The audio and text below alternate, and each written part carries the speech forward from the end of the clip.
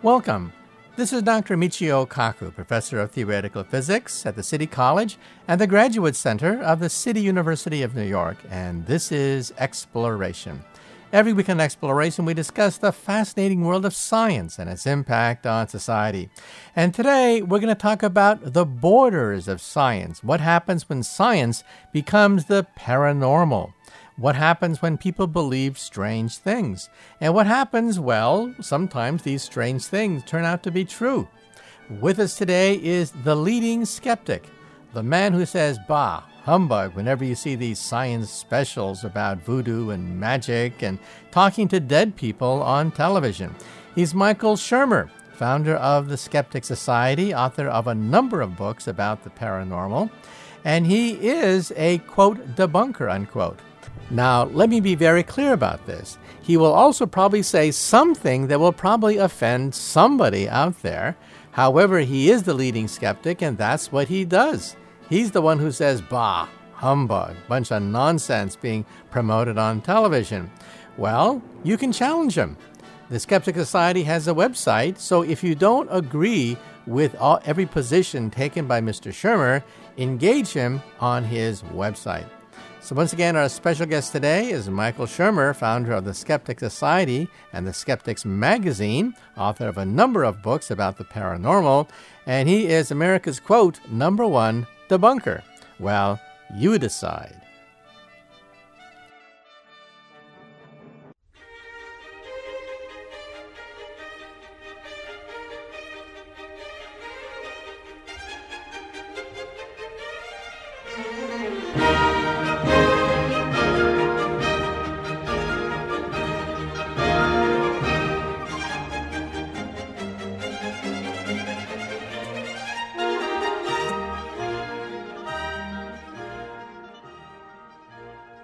And now I'd like to introduce our special guest for today. He's Dr. Michael Shermer. He's a regular columnist for a scientific magazine. He's also the publisher of Skeptic Magazine and a founder and director of the International Skeptics Society. So today we are going to be talking about, well, conspiracy theories and stuff you see on television, and also the controversy around evolution. We'll be talking about 9/11 conspiracies. Was the World Trade Center brought down by a conspiracy originating in the United States? And for that matter, how do they do those TV shows that you sometimes see where somebody claims to talk to dead people and spirits? And also, what about the controversy concerning Charles Darwin? The controversy does not exist in Europe, and many Europeans are rather amused that the American people seem to be gripped with this crisis over evolution theory. So once again, we're talking to Dr. Michael Shermer, author of the new book, Why Darwin Matters.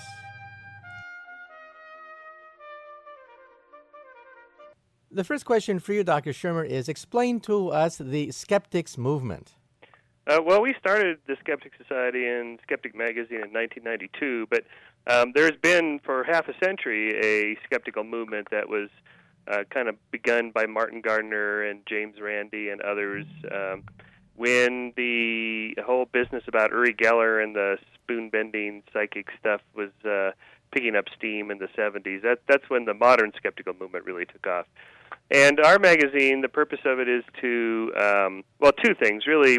We are debunkers, let's face it. There's a lot of bunk out there, and part of our job is to, like trash collecting, it's a dirty job, but somebody's got to do it. And so that's part of it. But to me, that's not the most interesting thing. I mean, like lining up the claims of the creationist or 9/11 conspiracy people or whatever and answering them one by one is something somebody needs to do, and that is what we do. But on a larger scale, I'm more interested in the power of belief, how belief systems work, how people come to believe such weird things. I wrote a book about this, why people believe weird things. It is an interesting question, particularly smart people. College professors believe weird things. And so how does that happen? If they're so smart, what's going on here? And the short answer, as it turns out, is that most of our beliefs are held for non-smart reasons. That is, psychological, emotional commitments that we make depending on our peer groups and mentors and where we were raised and the beliefs of our parents and things like that. And then we back up into the beliefs using rational arguments to justify them after we already hold those beliefs. And so that's something I've learned in this job.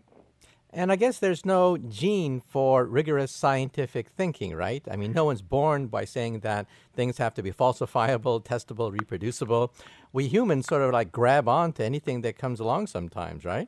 Yeah, that's right. We're not natural-born scientists, although we are natural-born causal seekers. I mean, we're pattern-seeking animals. We look to connect the dots A to B to C, and in the natural environment, often those dots are really connected. They really are causally connected, and we're good enough at it to be able to survive and have evolved to where we are now. But the problem is that we make a lot of false positives, these so-called type 1 errors, in which we assume something is real when it's not.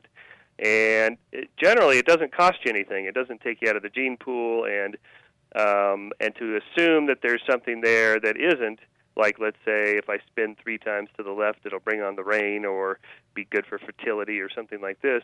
That doesn't cost me anything. It's not going to take me out of the gene pool. So we've inherited the capacity for superstition and magical thinking.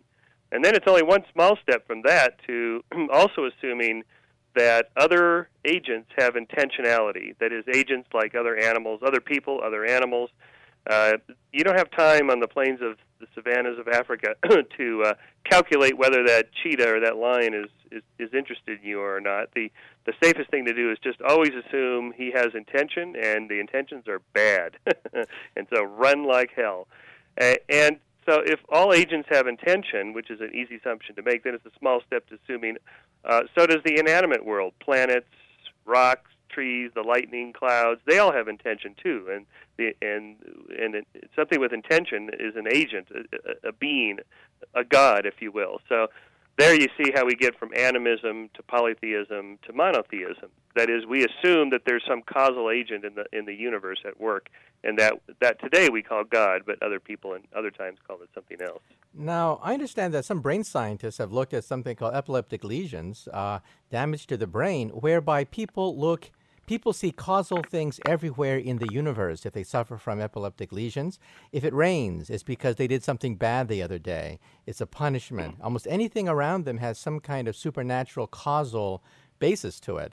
And this can actually be induced artificially, I understand. Yeah, this is the work of several scientists. Ramachandran at UC San Diego does stuff on temporal lobe seizures and how that generates incredibly intense religious experiences, including the hearing of voices and whatnot. There's a guy named Michael Persinger at Laurentian University who I went and did this. He puts this helmet on your head and bombards your temporal lobes with electromagnetic patterns, waves of patterns, and he's able to generate very, very mild, out-of-body experiences and the sense presence in the room. You're in this little isolation room that's completely quiet, and so by doing that, he hopes to try to replicate how it is that some people have these remarkable experiences.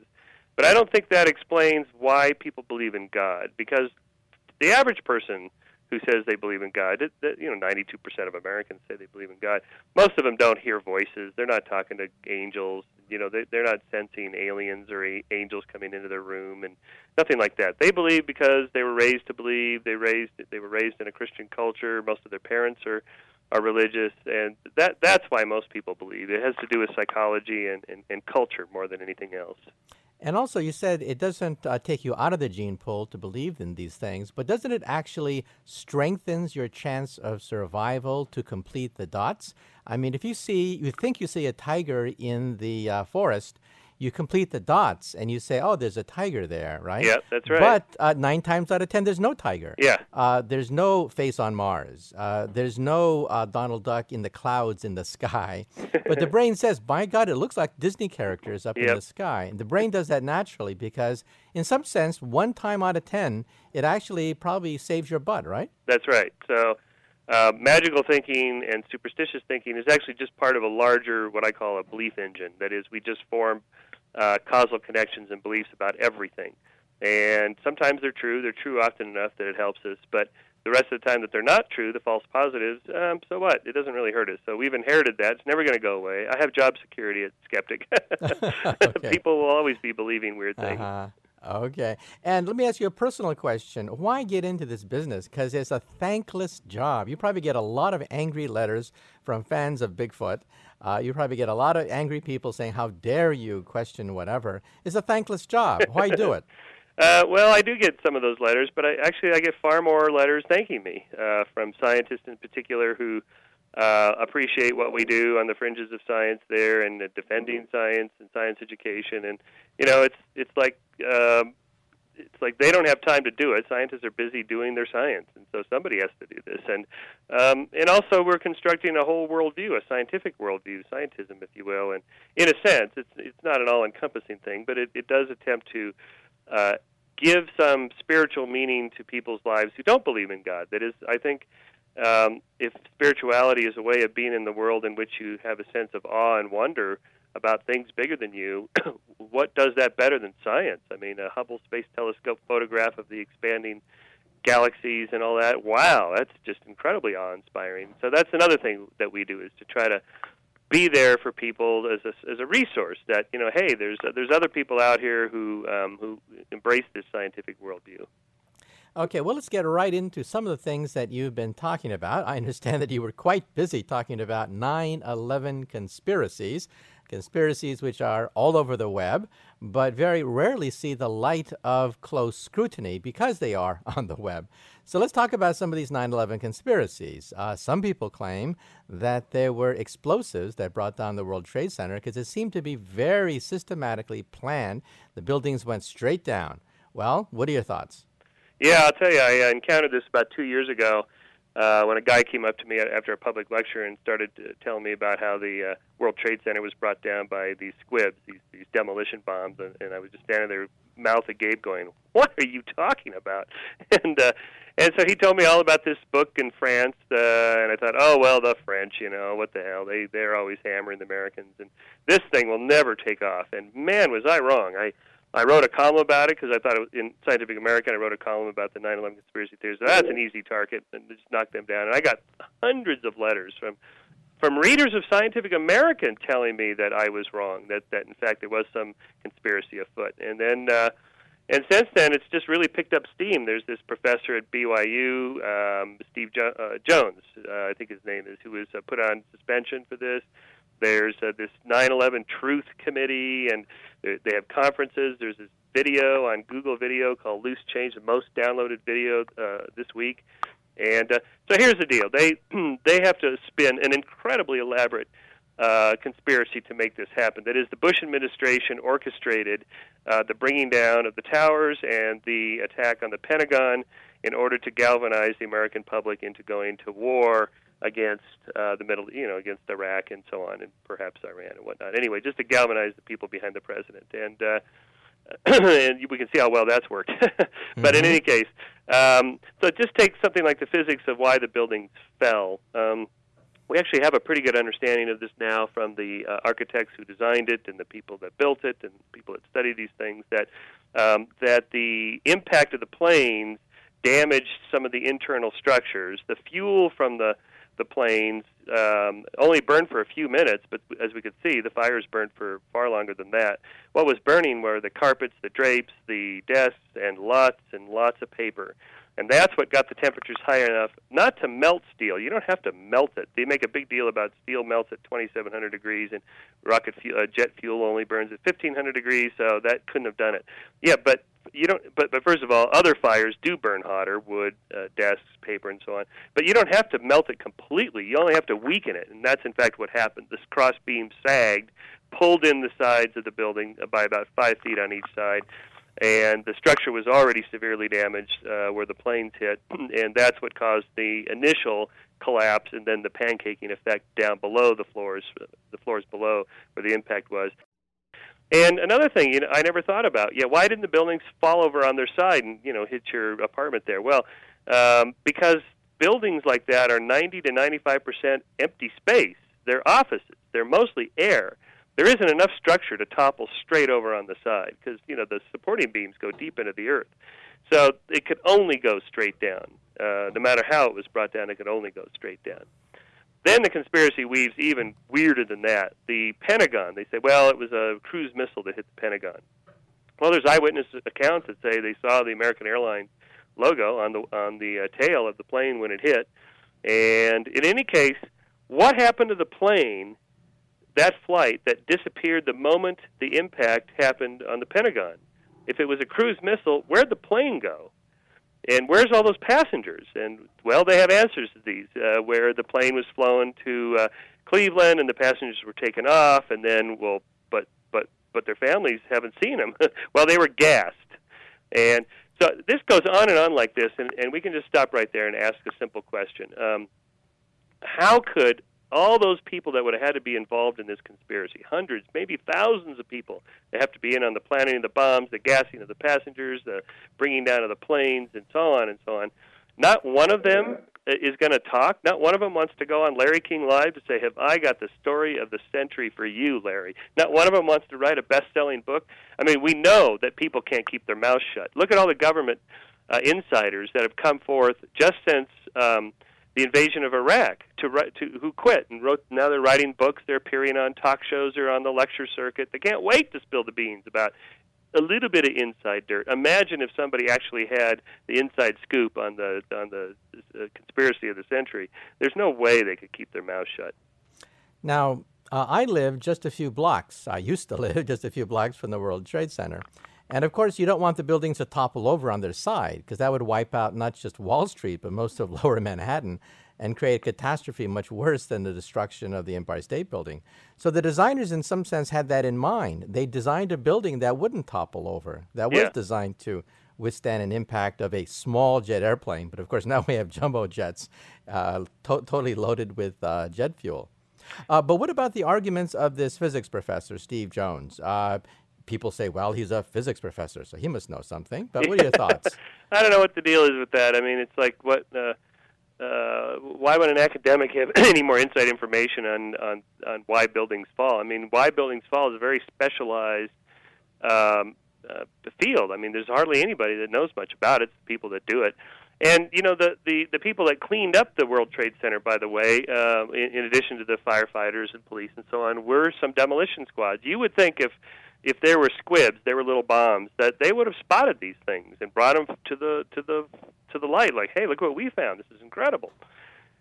One of the problems with these conspiracy theories is that they're based entirely on anomalies. And as you know, in science, we have this problem, the problem of the residue problem. There's always a residue of unsolved mysteries that no theory explains every single piece of data, that there's always going to be a few weird things we can't quite explain yet. And we're working on those and so on. Or maybe some other theory will explain all the current data plus some of the anomalies. What conspiracy theorists do is they take just the handful of anomalies, ignore the vast body of evidence that's supported by the predominant theory, and just spin a whole tale around that. It's like the UFO people do this as well. And so why not take Osama bin Laden and Al-Qaeda at their word? They said they did it. They were glad they did it. They boasted they did it. They would do it again in a heartbeat. Yeah. They're trying to do it again. So, I mean, right there, that's pretty obvious what's going on. And in any case, the idea that the Bush administration, I mean, even people that can't stand Bush think this idea is idiotic. At its core is the idea that the people that don't like Bush, that Bush is the most incompetent boob to ever be in the White House, and at the same time, he's managed to pull off the most incredible conspiracy of all time. He is so competent. Well, you can't have it both ways. Okay. Let's move on to some other topics, because your organization, of course, handles everything. What about those people on television at night getting a lot of response that say they can talk to dead people? And it's quite dramatic. You see them out there in front of an audience, and afterwards they're tears and crying and sobbing as the family members say, yes, yes, yes. We thank you so much. You have given us insight into our dearly beloved who just passed away. Yeah. Well, what are your thoughts about talking to dead people? Right. Well, it turns out anybody can talk to dead people. It's getting the dead people to talk back that's the hard part. I see. And that's all they're doing, really. Really, it's a show.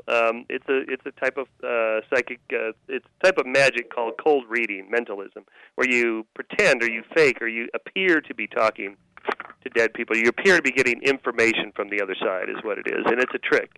So, first of all, the people are prepped. They're ready. They're there because they want it to be true. So that makes it especially easy. Then you don't have to get a lot of hits. In fact, you only need to get about 1 out of 10 statements. We've done a lot of studies on these. In the course of a 1 hour reading, half-hour reading, whatever, the psychic will say hundreds of things, 200 to 300 different comments and questions. And if they only get, say, half a dozen to a dozen right, the person going away is completely convinced. They'll come away and go, "That's unbelievable. He got the name of my uncle, George, who passed over." Yeah, but if you actually look at the tape, he went through half a dozen to a dozen names before he got to George, or he didn't even say George. He said, "I'm getting some sort of a father figure. Who is this, please?" And then the person will say, "Oh, that's my uncle, George. He passed over." And then the guy will come back and say, like 10 minutes later, go, "No, I'm getting somebody here. Don't tell me his name. It feels like an uncle. Is his name George?" And the person will fall over just completely shocked that the psychic was able to get this. But in fact, he didn't get it. They gave it to him. And that's very typical of these kinds of things. So it's a trick. It's called cold reading. Anybody can do it with a little bit of practice, and nobody can talk to the dead. And also the audience, aren't they a little bit selfish? I mean, they want something. What they want is forgiveness because this person passed away with unresolved problems. And they want that reassuring statement that from on heaven, these people forgive you. And that's why they break down and sob. Yes. So isn't it, the audience, aren't they in some sense an unconscious partner in this whole thing, in the sense that they want something? They want forgiveness. Yep. Right. There's unsolved. Actually, if you do these things, I've done a couple of readings for TV shows and stuff. I always say something like that. There's some unfinished business here, isn't there? And the people, they cry, "Oh, yes, that's right. I wanted to tell him that I loved him." Something like that. Or, I wrecked his car. I owe him money. I want forgiveness for sin. Something like that. But even more so, it's just sort of odd that if the dead really wanted to talk to us, why would they come up with the most inane things like he's telling me something about a red dress, or he's giving me his name. His name? He already knows his name. She knows his name. Can't we move on to something a little more important about the unfinished business? There are always these trivial little things, and that tells us that it's phony. And also, if you can really talk to the dead and understand their secrets, you would know where buried treasure is located. You know where all sorts of riches and wealth can be found. I always ask these guys, talk to Jimmy Hoffa and ask him where his body is. Where's the body, Jimmy? Because he would know, right? I suppose he would know, right? Where he's I would hope so. Okay, well, moving on. Your organization, of course, talks about a lot of things, so let's quickly just do a few things, like Bigfoot or Bermuda Triangle. Quickly, what does your organization say about those people who think there really is something to Bigfoot? Or well, in this case, it's not impossible. There might be, a bipedal hominid roaming the hinterlands of the northwestern United States. Who knows? But in biology, in order to name a new species, you have to have a type specimen, a holotype, a specimen that can be photographed, dissected, passed around, put in a museum, studied by other scientists. That's how you name a new species. You can't just do it based on blurry photographs and grainy videos and anecdotes about weird things that go bump in the night. That doesn't constitute naming a new species, discovering a new species. So what I say to them is, show me the body. And until then, it's reasonable to be skeptical. And also the famous videotape of Bigfoot walking away from the camera. Yeah. There's a man who claims that he is that man in the monkey suit. Guy in the ape suit, yeah. And he claims how he did it. He goes into quite a bit of detail. He knew the people who first surfaced with the tape. He was good friends with them. And he says that the three of them went into the forest, and he was basically afraid that some hunter would kill him because he was running around in a monkey suit. And that's why they, of course, didn't have that much footage of him, because he didn't want to be shot at. Yep, that's right. Well, sometimes people claim hoaxes, they don't actually do them. But I think it's possible in that case he actually did. It certainly does look like a guy in an ape suit, clearly. But, there's no smoking gun. No one's turned up the actual ape suit yet, so we'll see. And what about the Bermuda Triangle? Well, there you have an effect where all these wrecks allegedly happens to be the area where there's probably the most shipping traffic in the world and the worst storms and hurricanes in the world. So just by that alone, you're going to get a lot of unusual seafaring accidents and things like that. If you control for the baseline of how many accidents you would expect for that amount of traffic and that kind of weather, it turns out nothing unusual happens. Okay, and what about alien abductions? Some people claim that it is nothing but sleep paralysis involved, but explain. That's the best theory we have going now. That is, we do know that a certain percentage of the population, maybe 1 out of 50 or so, has sleep paralysis. That is, you wake up in the middle of the night in which you're so relaxed you feel paralyzed, like you can't move. You're not actually awake. You're sort of in a dreamlike state, but you feel like you're awake. But your body is prone and seemingly paralyzed. You can't move. And then you have a sense presence in the room and a feeling of something like comes into the room and sits on your body, sits on your chest. Middle Ages, they called these the night crusher. The crusher that comes in the night. And this is a nightmare is what it was, a nightmare. And then they called them incubi and succubi. These were, demons. Satan sent them in. And 100 years ago, it was ghosts and poltergeists that came into the room. And today, it's aliens. And so the culture tells you what you're supposed to interpret that odd brain anomaly as. So it's a mental phenomenon. It's a brain anomaly. And then the culture tells you what you're supposed to call it or interpret it or how the narrative is supposed to be constructed. Since we live in the age of science and science fiction and Star Trek and E.T. and so on, that's our angels. Now, I understand. I once interviewed a sleep expert.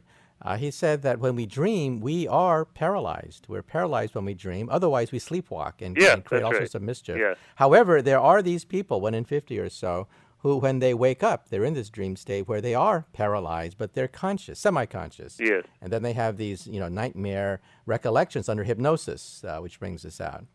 That's right. And there is a small percentage also who don't have that, but they have recovered memories of being abducted. And we know now that recovered memories are completely unreliable.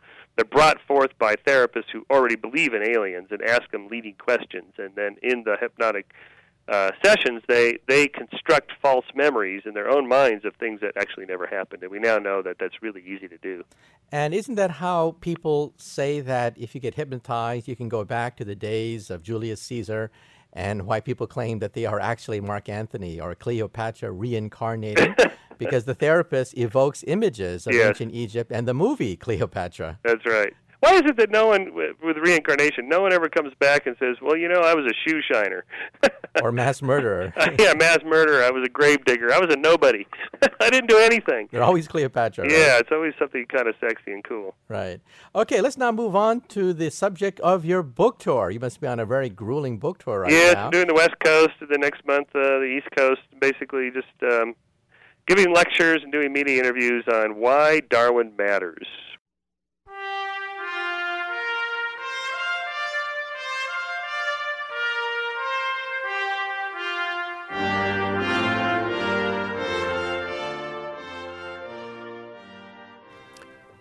And that concludes the first part of our interview with Michael Shermer.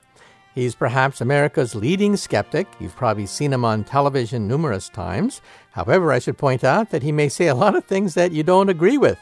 Well, it's a free country, and it's always good to encourage debate between opposing points of view. Once again, this is Dr. Michio Kaku, professor of theoretical physics at the City College of New York, inviting you to the second half of Exploration when we continue our dialogue with Michael Shermer. He's the publisher of Skeptics magazine, founder of the Skeptics Society, and he's also a regular columnist for Scientific American. So if you subscribe to Scientific American, you've probably seen many of his op-ed pieces. And if you want a copy of today's program, you can always call the Pacifica Program Service at 1-800-735-0230. That's 1-800-735-0230 for a copy of today's program.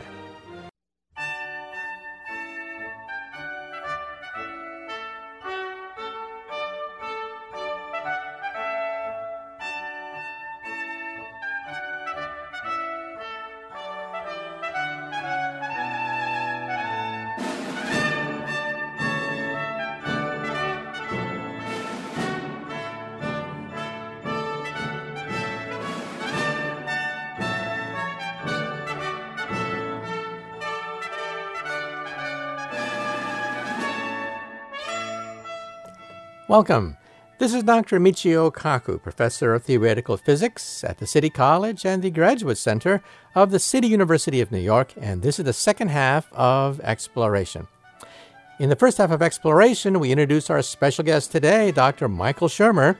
He's the publisher of Skeptics magazine, founder of the Skeptics Society, and also a regular columnist for Scientific American, and he is America's #1 debunker, which means he gets a lot of mail. A lot of mail, many from people that don't agree with his point of view. However, it's a free country, and he does have a definite point of view about the paranormal, about 9/11, about conspiracy theories, and even the prophecy of December 2012. That prophecy came and went. However, we have some pre-recorded comments about him before 2012 about that event. So once again, our special guest today is Michael Shermer of the Skeptics Society. Okay, now if you go to Europe, many Europeans are amazed that Americans are still fixated over this the monkey trial of many decades ago. It's a settled question in Europe. In fact, Darwin is on the money in England. Yes, I know. However, here it's quite a volatile issue. Why here and not in Europe? Well, in part because we have separation of church and state, and that drives churches to be much more aggressive in their pursuit of their religion. And the kind of religion practiced here tends to be more fundamentalist, more literalist in its interpretation. Now, mind you, this is they're still a minority, but they're a vocal minority, and they're a vocal minority that have money and therefore some political clout. So they're a lot more vocal than they actually are powerful, but nevertheless, they're there. And so the 4 strategies they've developed since the Scopes trial. The first strategy was banning the teaching of evolution, and that resulted in the Scopes trial. The second strategy in the 60s, after Sputnik and the reintroduction of science into and Darwin into public school classrooms, brought forth demands for equal time for Darwin and Genesis, and they lost all those battles on First Amendment grounds. Third strategy, 70s and 80s, was to demand equal time for evolution science and creation science. They just put a hyphen and stuck the word on the end as if that makes it science. And they lost those battles, including all the way to the U.S. Supreme Court in 1987, where the 9 justices voted 7-2 to uphold the Louisiana ban on equal time laws, and that killed creationism once and for all, or so I thought. But as it goes, creationism keeps evolving and mutating in new species, which it's not supposed to be able to do.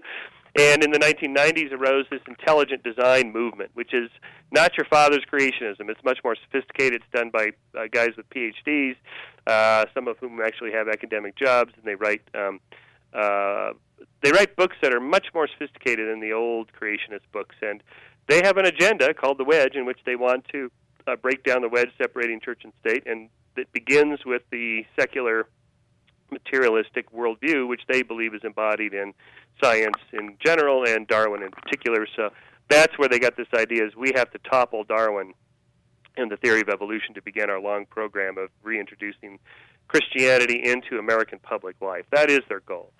So whenever somebody pretends to be doing science, that's our bailiwick. That's what the skeptics do. We jump in there and say, okay, let's see your evidence. And so my book, I actually have a whole long chapter in which I have all of their arguments, the top 10 arguments they present and the counters to them. And then I go on from there, exploring their agenda and their motives and so on.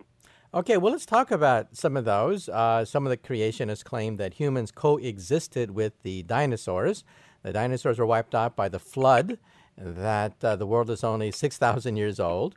But what are your thoughts, and what are some of their best arguments? Now, on that, the modern intelligent design creationists, they don't believe any of that you just said. Those are young Earth creationists. They have purposely distanced themselves from them so that they can make more make more ground in public schools. So they say, no, the Earth is 4.5 billion years old. We recognize that. Evolution does happen. It's microevolution, not macroevolution. And the flood was a mythic story. It didn't literally happen. So by doing that, they've been able to curry a lot of favor amongst more thoughtful, intellectual people who do read the Bible more allegorically and metaphorically than literally.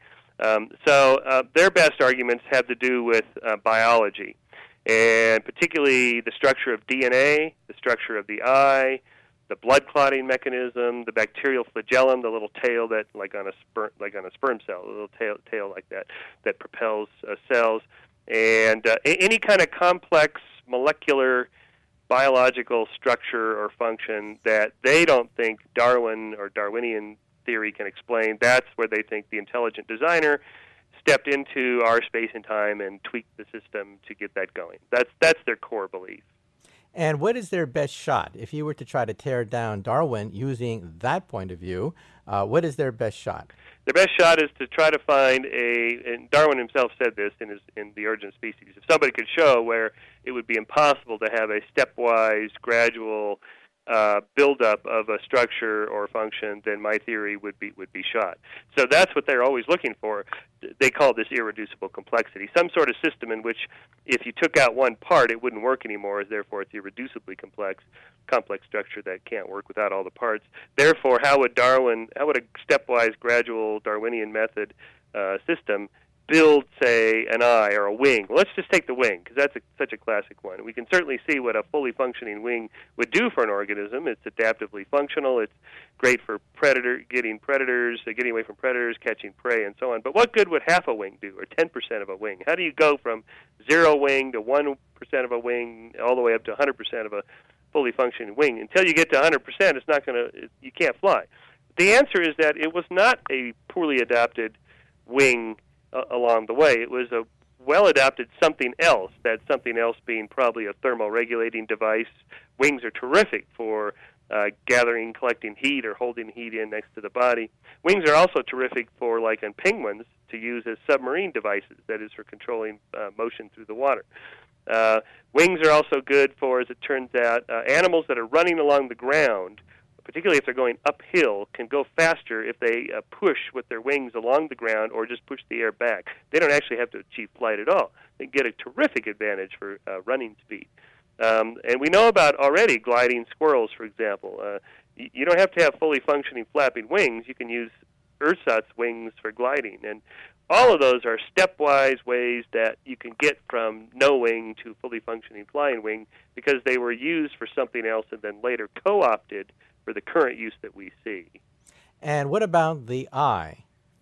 The eye, well, it's not true that the human eye, say, is irreducibly complex. If you took out any one part, it wouldn't work at all. That's not true. Lots of people have various vision disorders in which they can only see partially, but they can see partially, and believe me, they'd rather see partially than not at all. It does give them some advantage. So it's not true. And in any case, if you look at just the current animal kingdom, you will find a whole sequence of eyes, from the simplest you can imagine, a single eye spot on a very simple organism in which its only job is to turn on or off if there's any kind of light at all, to a handful of eye spots, to a little pit that has a whole bunch of eye cells, that is light-sensitive cells, that give a tiny bit of directionality to the light, to a deeper eye pit in which you get kind of a crude image forming.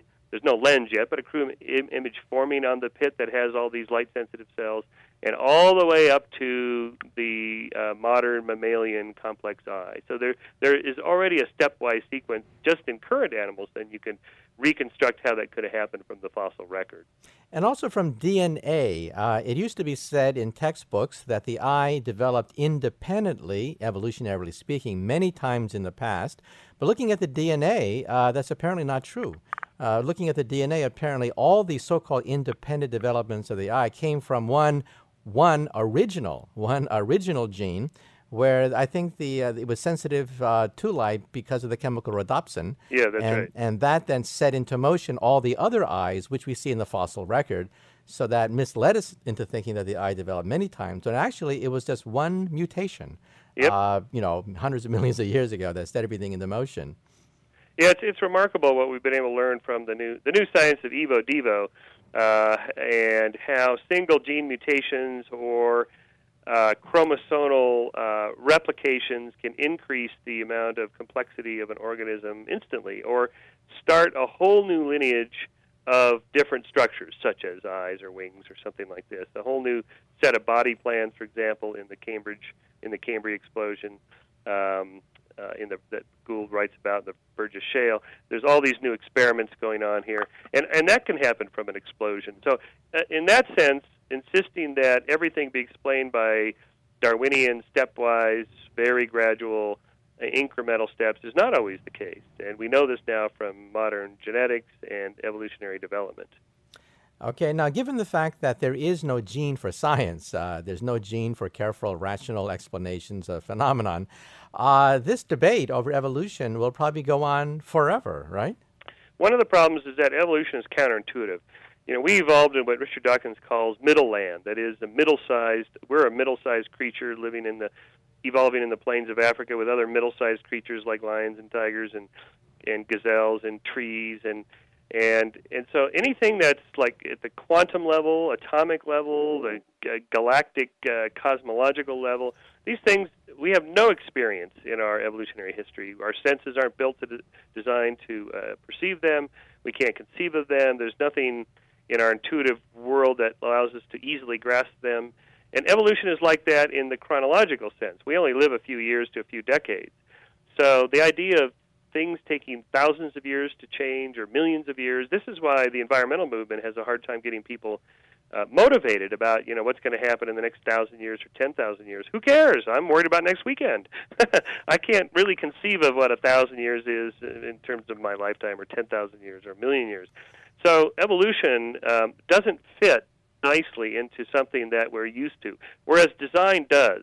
We are familiar with lots of designed objects, and those design objects are designed by intelligent designers called humans. And so we have vast experience with design. And I'm willing to concede the design argument on this level, that evolution itself is a designer. Wings are functionally adaptive, and that's a type of design. So let's go ahead and say, you're right, the intuition most people have that things look designed is because they are designed. The question is, who or what is the designer? And the answer is, evolution's the designer. Natural selection is the designer. It's a bottom-up tinkerer designer, not a top-down architectural planner designer, but it's a designer nonetheless.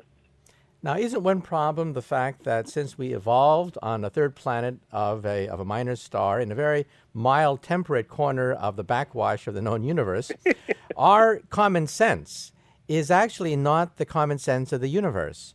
Our common sense is really the anomaly. It's the exception. Yes. We live in an exceptionally mild corner of the cosmos when the cosmos is quite hot, quite cold, quite radioactive, quite violent, and we assume that our common sense is good for the entire universe. Isn't that a problem? Yep, that's right. This whole idea of the fine-tunedness of the universe is so finely tuned for us. Well, not really. We're finely tuned for just one tiny bit of corner, as you say. Most of the universe is completely inhospitable to life, and that's why it's been so hard to find any life beyond our own planet. It's probably very rare. And so in that sense, it's hard to not be egocentric, to think how special we are. And it takes a little bit of effort, and this is one of the things science does so well, is to show that, in fact, we are special in the sense of being rather rare, and that it was, it was not, the universe was not designed for us. It's something of a fluke, and how fortunate we should feel that we are here. Well, let's change gears a little bit now and talk about popular culture. And speaking about media again, vampires have been in the news. Vampires are quite romantic, they say. However, what are your thoughts about medieval dangers that we celebrate on Halloween coming back? Right. Well, vampires. I think this is more, instead of a media thing, more of a literature or sort of deeper cultural theme in fiction that seems to appeal to people. The whole Dracula theme of bloodsuckers, danger in the night. It's almost very demonic in a way that I think stems from Middle Ages obsession with demons and incubi and succubi. It's sort of another version of that. Somebody or something that comes in the night to harass me in my bed, to molest me, to take something from me. That's a very common theme that appears to have something to do with something called sleep paralysis, where you wake up in the middle of the night, often early morning hours, 2, 3, 4 a.m., 5 a.m., in which you feel like you're awake, in your bed, but you can't move. You feel paralyzed, like you want to get up and leave, but you can't. And there's a sense presence in the room, like there's somebody here, and who is that? So at that point, this appears to be a brain phenomenon. At that point, our culture steps in and tells us what to call those things, how to interpret that anomalous phenomenon. And so centuries ago, it was demons and incubi and succubi, and then maybe last year it was, or last century it was like ghosts and poltergeist or something like that. Maybe Dracula's vampires, and then in our time, it's more like aliens are coming and harassing us in our beds at night. And so whatever's in pop culture, that's in literature and in our case in films and TV, that gets inculcated into our minds. And so when our brain has one of these anomalous hiccups, another part of our brain steps in and says, okay, we have to make sense of this weird thing. What is that? Oh, I know. I saw this movie. I'm anthropomorphizing your neurons here, but basically, you're calling it something that your brain has been inculcating from pop culture, and that's how these things happen. Yeah, in fact, I had two of my acquaintances who actually have sleep paralysis problems, and one of them actually thought she was going crazy having these experiences until it was finally explained to her that it's just nothing but sleep paralysis. But she told me that it's very easy then to slide into alien abductions. What are your thoughts? Yeah, that's absolutely right. In fact, I was telling this to one of my cycling friends yesterday who's from California, so he's a flatlander like me, but he was visiting Colorado, where he was staying at a friend's house that it was at high altitude, like at 10,000 feet. And it's hard to sleep at high altitude when you're a flatlander, a lowlander like us. And so he was having these really lucid dreams, these really weird, bizarre. Basically, what it is oxygen deprivation. If you live at sea level like we do, you have far fewer red blood cells than people that live at high altitude. Their bodies produce more red blood cells to deliver more oxygen to their brains because they have less at high altitude. So basically, you're starved for oxygen. Your brain then starts to have these weird anomalous experiences, and that is what we think happens with near-death and out-of-body experiences. Is there anoxia or hypoxia, or just not enough oxygen to the cortex, causing your brain to have these sort of weird anomalous experiences? Which, since your brain doesn't sense itself, it doesn't think, ooh, wow, I'm having these weird experiences that I'm creating myself. What your brain thinks is, wow, there's somebody else in the room with me. There's something else in here that's not me. There's a not me in here. And what do we call that not me? Well, it's a demon or it's an alien or whatever. What are your thoughts about transcranial experiments where you can actually shoot radio waves into the brain to induce the feeling of being religious? People say that. Yeah, I've done that.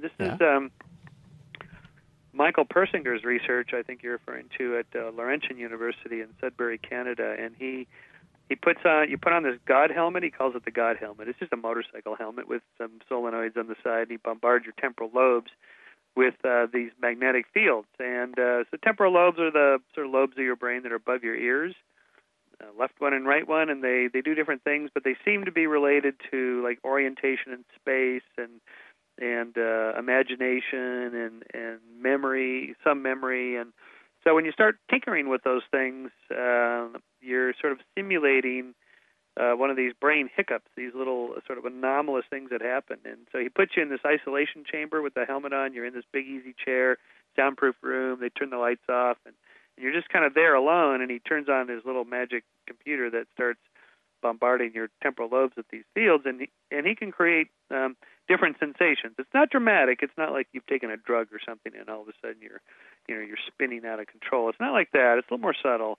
but it does give you a sense of there's somebody else in the room with me, or I feel like I'm floating out of my body. I had some slightly anomalous experiences, not hugely upsetting, but other people have. I think because I'm a skeptic, I tend to sit there thinking about it too much, like trying to fall asleep by thinking about it too much. It's harder to do. Like I've tried to get hypnotized recently, and I just can't do it anymore. I used to be able to do it in my 20s. It was kind of fun to get hypnotized, but I can't do it anymore because I sit there and think about it too much. So I think if you're a slightly fantasy-prone personality and you sort of are willingly suspending disbelief to enjoy like a movie, but in this case enjoy an actual experience like that, you'd be more inclined to interpret those kinds of brain phenomenon as paranormal or supernatural. So let's talk about ghosts. There's even a program on the Discovery Channel, Ghost Hunters. There's so many different kinds of ghost movies and ghost programs. You whisper with ghosts. You talk to them. What are your thoughts? The ghost whisperer, right.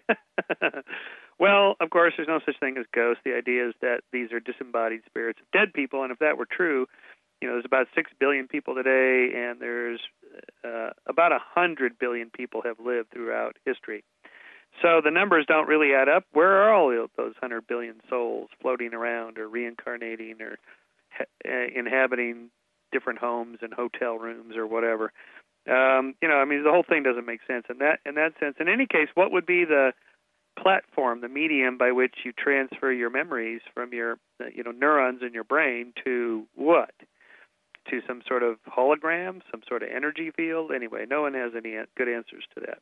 What's really going on here is that there's just unsolved mysteries. There's like spooky things that happen at night, creaky houses, creaky pipes, train goes by, shakes the house, houses are old, electrical systems go out, there's weird lighting systems. Maybe it's the moon, maybe it's a reflection of a light in another house, maybe it's somebody just walking down the sidewalk and you hear them better at night because there's less ambient noise.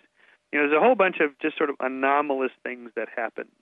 And if we don't have an explanation for it, our human mind just creates one. There's one thing we know about the human brain: it is not comfortable with uncertainty. Hardly anybody ever says, you know what, that's a weird thing, but I don't know what the explanation is, and I'm comfortable with that. Even scientists have a hard time saying, I don't know. But by profession, we have to say that. But for the most part, the brain just doesn't do that. So we fill in the gaps with ghosts or demons or angels or gods or whatever. That's what our brains do. Okay, and I'm sure your group is flooded with UFO stories. What are your thoughts, especially about airplanes that seem to see things following them that are tracked by radar? What are your thoughts?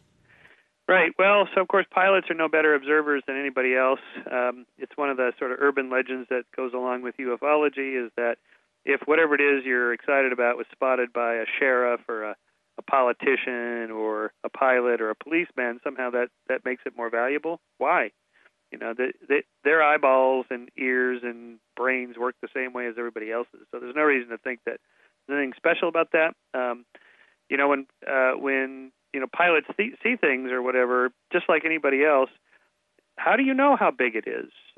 When it's in the sky, there's no yardstick reference to say, oh, it's 150 yards wide and 300 meters long, and it was traveling at 300 miles an hour. People give descriptions like this, but of course, how would they know that?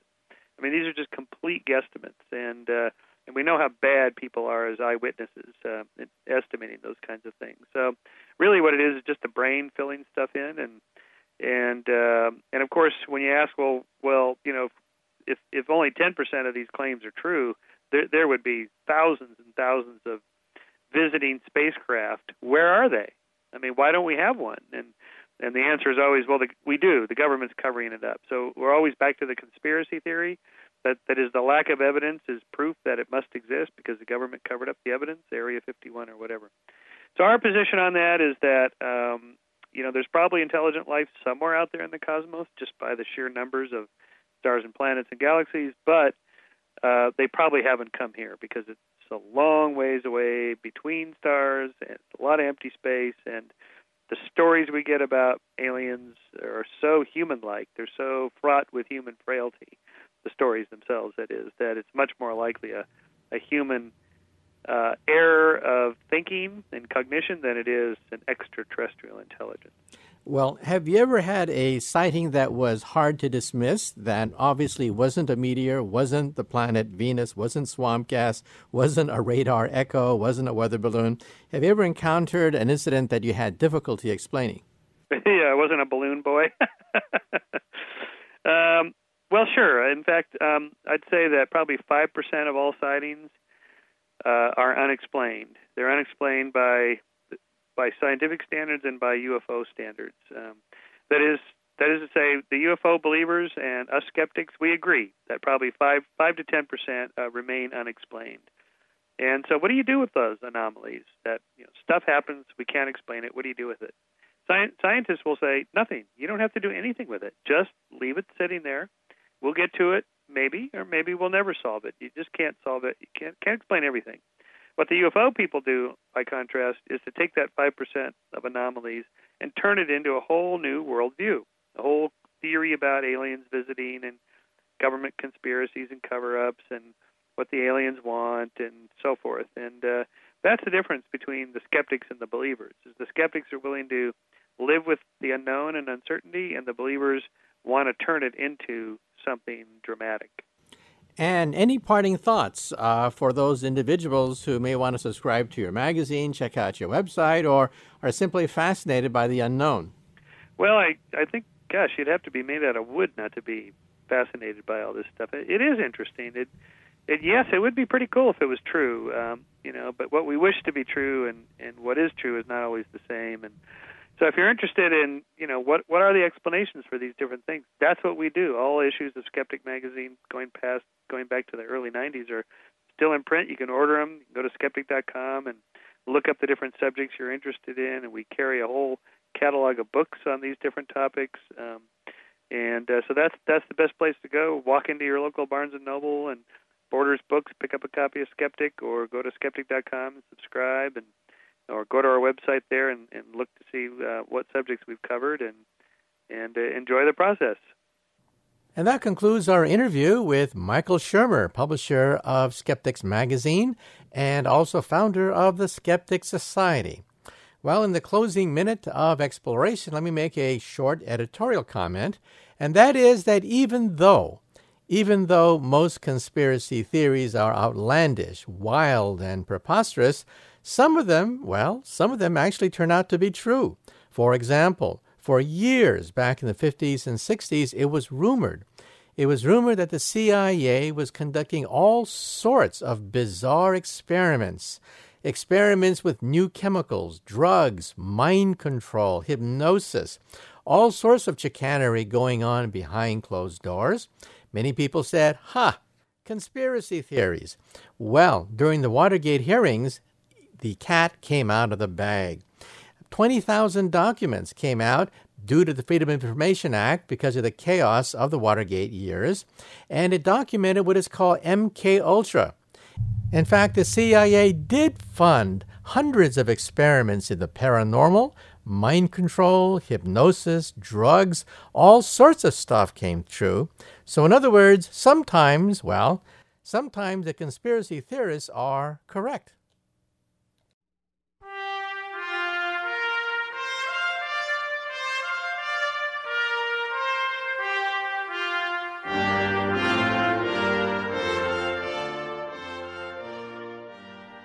Well, unfortunately, our time is up. Once again, this is Dr. Michio Kaku, Professor of Theoretical Physics at the City College and the Graduate Center of the City University of New York. Our special guest was Michael Shermer, founder of the Skeptics Society. And if you want a copy of today's program, call the Pacifica Program Service at 1-800-735-0230. For a copy of today's program, call 1-800-735-0230. That's the Pacifica Program Service. So, good day for exploration.